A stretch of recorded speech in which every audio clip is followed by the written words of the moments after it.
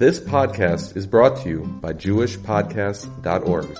Start your very own podcast today at JewishPodcasts.org.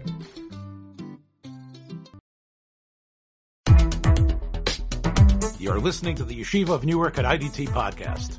I'm your host and curator, Rabbi Abram Kibalevich, and I hope you enjoy this episode. Our text today is from 5710, 1950. It's Igros Moshe Orech Chaim Chelik Aleph Siman Lamed Gimel. The topic in Igros Moshe is the question of whether Kohanim or Mechalei Shabbos b'fer Hesia publicly are entitled to duchen.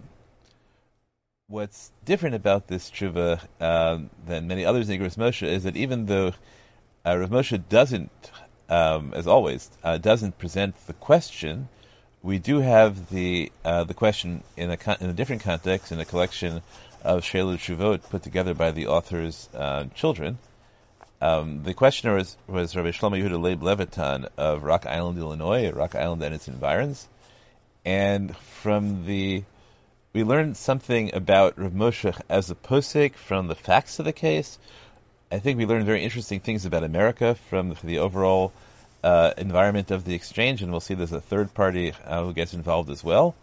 And we may also learn something about the selection criteria for Igros Moshe, as well as about our home phrase, Lo Nitan Le'amer Klal. So the tshuva is dated Chav Ches Mar Cheshvan Tafshin Yud, but Rav Moshe acknowledges, Hinei Michtag Kvod Teraso Mi Ben Kesel Asor, B'dvar Mechalei Shabbos V'Resel Nesias Kabayim Kibalti B'Moado. I got your letter on time between Rosh Hashanah and Yom Kippur. And what I didn't respond was because this is something that's really hard to talk about. But when I received your second letter, that pushes me to respond, now I'm responding so that you won't suspect me, God forbid, of belittling you.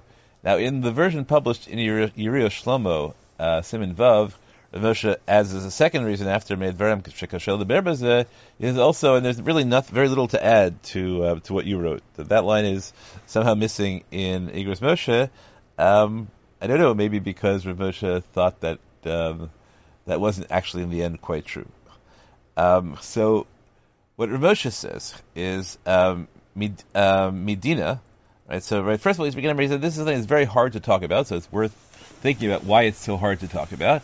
Now he says, Medina, just the halacha, Afshe Mechal Shabbos B'fer Hesia Hu Kimumar La'akum, even though Mechal Shabbos B'fer Hesia is judged as if they are somebody who's gone over to idolatry, who's apostatized, Umitam Zeh Savri Achronim de Pasal Nesias Kapayim, and in general the Achronim hold that therefore is Pasal for Nesias Kapayim. But now we need the background. So the Rambam says in Perik Tezvav Hilchos Nesias Kapayim, the Rambam says that there are two sins that prevent the Kohen from doing Nesias Kapayim, from duchening. One is murder, or Shvichus Damim, and the other is Avodah Zarah.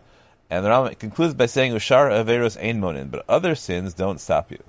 So Rav Moshe says the only basis you can have for saying that Mechal Shabbos B'fer Hesia can't do Nesias Kapayim is to claim that we really take this comparison literally, that in the Mechal Shabbos B'fer Hesia really is a Mumar Avodah Zarah. But that has a consequence, says Rav Moshe, because the Rambam says that if you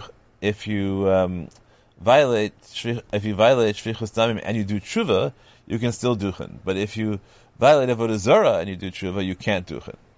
So that would imply that if you really draw the comparison, which is what Ari Levitan did in his letter to Rav Moshe, if you really draw the comparison, it turns out that in the Mechal Shabbos B'fer Hesia can't duchen even after they do tshuva. And Rav Moshe says about this, Eich Shenema, however you want to explain the comparison between, first, the Achronim said this, that you can't do it, but there's a lot to question about the Achronim's comparison, automatic comparison, that we say that Mechal Shabbos B'fer Hesia makes you puzzle like a Mumar Lavos Kochavim. Kilav Kalusahu, because this isn't just like a generic, an absolute rule that for all purposes a Mumar a Mechal Shabbos V'Hesia is like a Mumar Avodah Zarah. You have to apply it with with seichel, I guess he says. V'eni tusi ata b'yadi l'harich, but he says right now is not the time for me to explain exactly when the analogy works and when it doesn't. But however we'll say it, halashitas harambam, according to the Rambam, right, which is where the fundamental source is, she'oved avodah zara pasul afilu asa tshuva, where we said, right, if you're oved avodah zara, then you can't return to duchen even if you did avodah zara. V'chi yifsulu gam mechal Shabbos sheshavu b'tshuva ze vare lo nitan lehamer klal. Are you really going to claim that you're not even going to allow kohanim who used to be mechal Shabbos to duchen in your shul? That just can't be said. This to me is one of the more powerful uses of the phrase in Rav Moshe.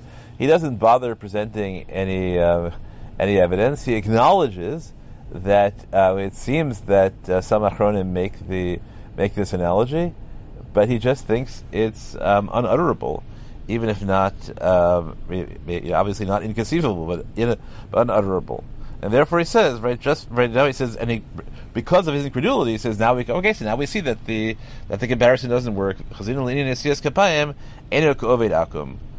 he says, look, and I think it's obvious what the distinction is, that there's a machlokas in the Gemara about whether if you do shchita l'avodah zara, if you become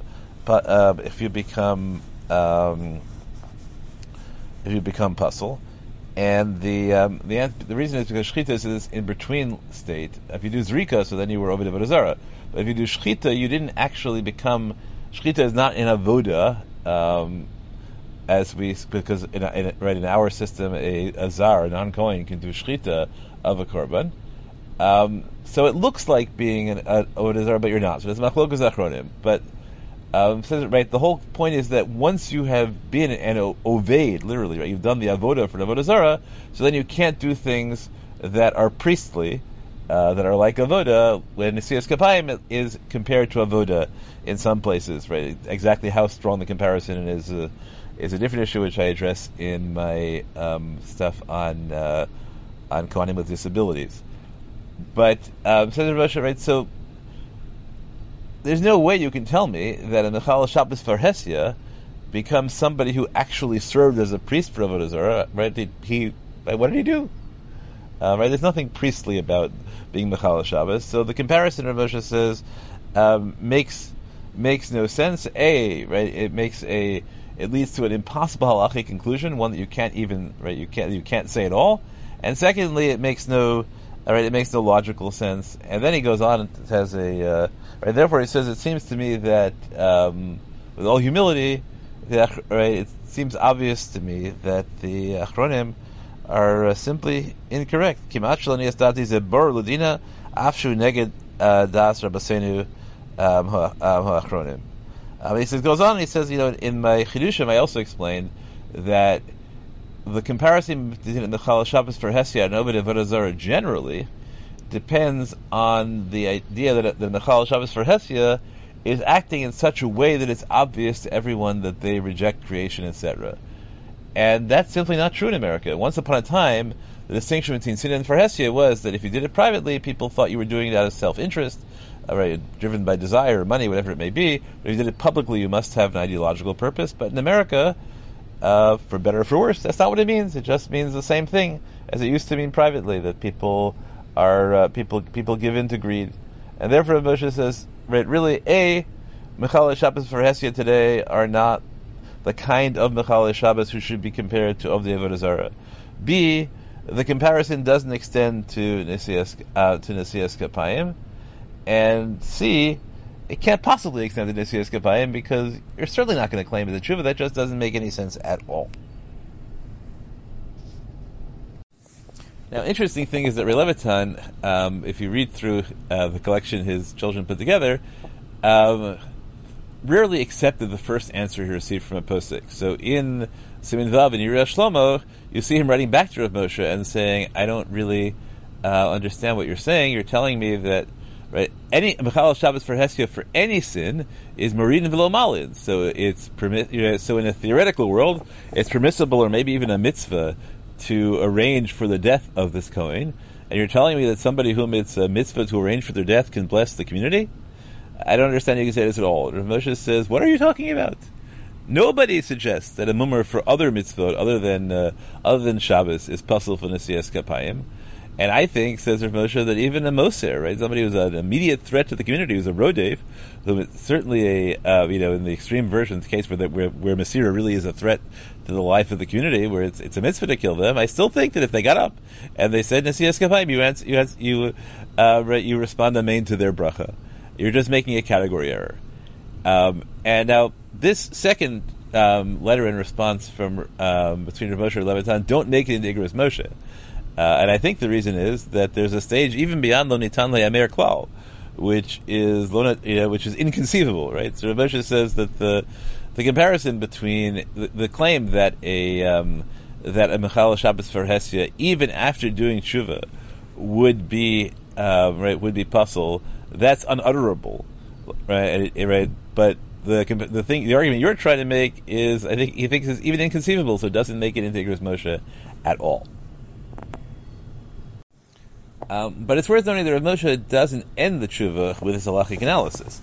He ends the tshuva by saying to Rabbi Levitan, but even though I've said all this, Ladina, but Lemigdar Milsa, that might be a different thing. Maybe there's a pragmatic policy reason to prevent such kohanim from duchening. And maybe it's better not to allow them to duchen. Has been your practice all the way through. Even if there's no other kohen and therefore there's no duchening in the community at all. Because he thinks you as the bezdin of the community, you're certainly entitled to say we're not going to allow such people to duchen because it's bad policy. Because there's no removal of the mitzvah aseh for kohen to get up to duchening, because you're telling the shliach tzibur not to say kohanim, and the mitzvah only begins once you're called up. However, he says, if you have not succeeded in preventing the shliach tzibur from calling them up, then certainly you have no certainly you couldn't prevent him, because it would take a formal consensus decree from all the community Beit Din to use the capacity to say maybe whatever, I don't know what level degree of establishment would be.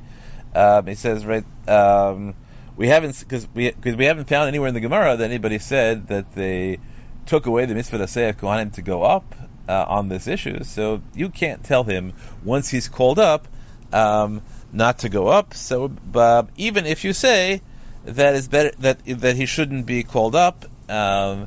And maybe Rav Moshe agrees, that they shouldn't call him up.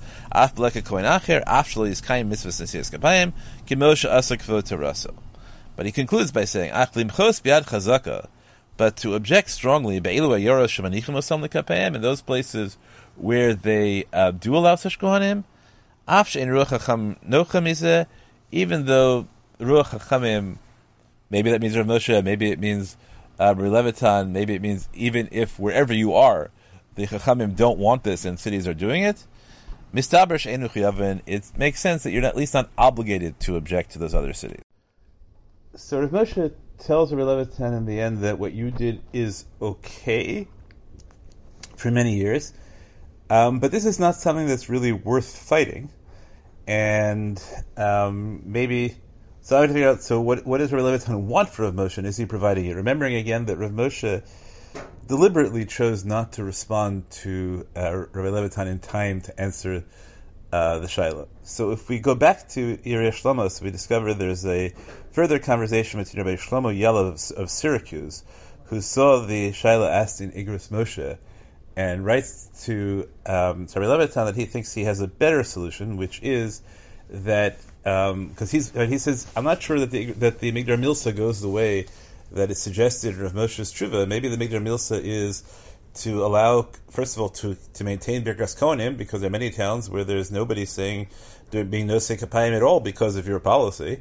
And secondly, these Kohanim themselves, if they're not allowed to duchen, they're going to go off and they're going to marry women who have, with whom their children are chalalim. So the whole institution of kahuna, he thinks, is in threat. So maybe Migdar Milsa is to allow it and not to allow it. So his solution is, as long as there's one kohen in town who is Shomer Shabbos, So then you call up all the Kohanim, and the Kohanim who aren't Shomer Shabbos will come up with that Kohen. Rabbi Levitan rejects this completely, and the truth is that halachically it's not such a great solution. Although pragmatically it may be a fine way of balancing the values. But in the course of that, Rabbi Levitan explains that he had originally asked the Shaila to the Rogachover, and the Rogachover, in his cryptic way, had given an answer that he decoded as saying, "You absolutely have to stop these Kohanim from duchening," and so he did. So what caused him to ask the Shaila to Rav Moshe? So he says there was obviously a macher in town who had several stores, and all those stores were kept open on Shabbos, and for all the years that Rabbi Levitan was in an unchallenged charge, it seems, of all the shuls in the area, none of them allowed this person to be duchening, and he never considered it. But now a new chazan has come into one of those shuls, and that chazan is speaking to this rich guy and telling him, who I think has been elected president of that shul as well, and telling him you really ought to duchen. So he says, look, I was placed in an uncomfortable position, and I wrote to Rav Moshe rather than the Rogachover because I needed my community. He says, I needed my community to respect the psak, and the Rogachover wouldn't do it for my community. He's not Yodua in my kehillah, and Rav Moshe is. So I think that makes it clear that Rav Levitan wanted Rav Moshe to issue a clear prohibition. That's what his goal was. And Rav Moshe, knowing full well that that's what Rav Levitan wanted, and he wanted to have it so he could present it when the whole community gets together, which was Yom Kippur, and make his stand. And Rabbi Moshe couldn't provide it because Rabbi Moshe thought Medina that there was that the only way you could excuse it is a policy, but there was really no formal halachic defense. I think you get to see Rav Moshe very handily avoiding being in the center of a controversy where his psak puts the rabbi in an uncomfortable position because the rabbi doesn't want to say he's only doing it l'migdar mil, so he wants to say it's the halacha. That's right. Otherwise, it feels like a power play. So Rav Moshe avoids putting him in that position. At the same time, he gently suggests to him that maybe this is not an issue that is worth fighting about in quite the same way. And in terms of his own tshuva, Rav Moshe says, the first one is an interesting question, and I've answered even though it's very shekashel deber alav. And I think part of the reason he says kashel deber alav is because he understands that many Rabbanim want the psak to be machmir, and they think that's the proper policy, and maybe he agrees in principle, but in practice, if you really express the halacha, he thinks that you'll end up saying ridiculous things if you don't. So Rav Moshe delicately balances it. He doesn't answer the shaila in time. When he answers it in a way that the rabbi can feel is affirming, even as he's gently allowing him to move to somewhere else. And then in Igros Moshe himself, Moshe just doesn't include the second conversation because he thinks that those are very, I guess if we had a term, it would be she'afilu lo olim al hadat, that don't even come to mind. Thanks for joining us for another episode from the Yeshiva of Newark at IDT Podcast. Be sure to subscribe on your favorite podcast app so you don't miss a single episode.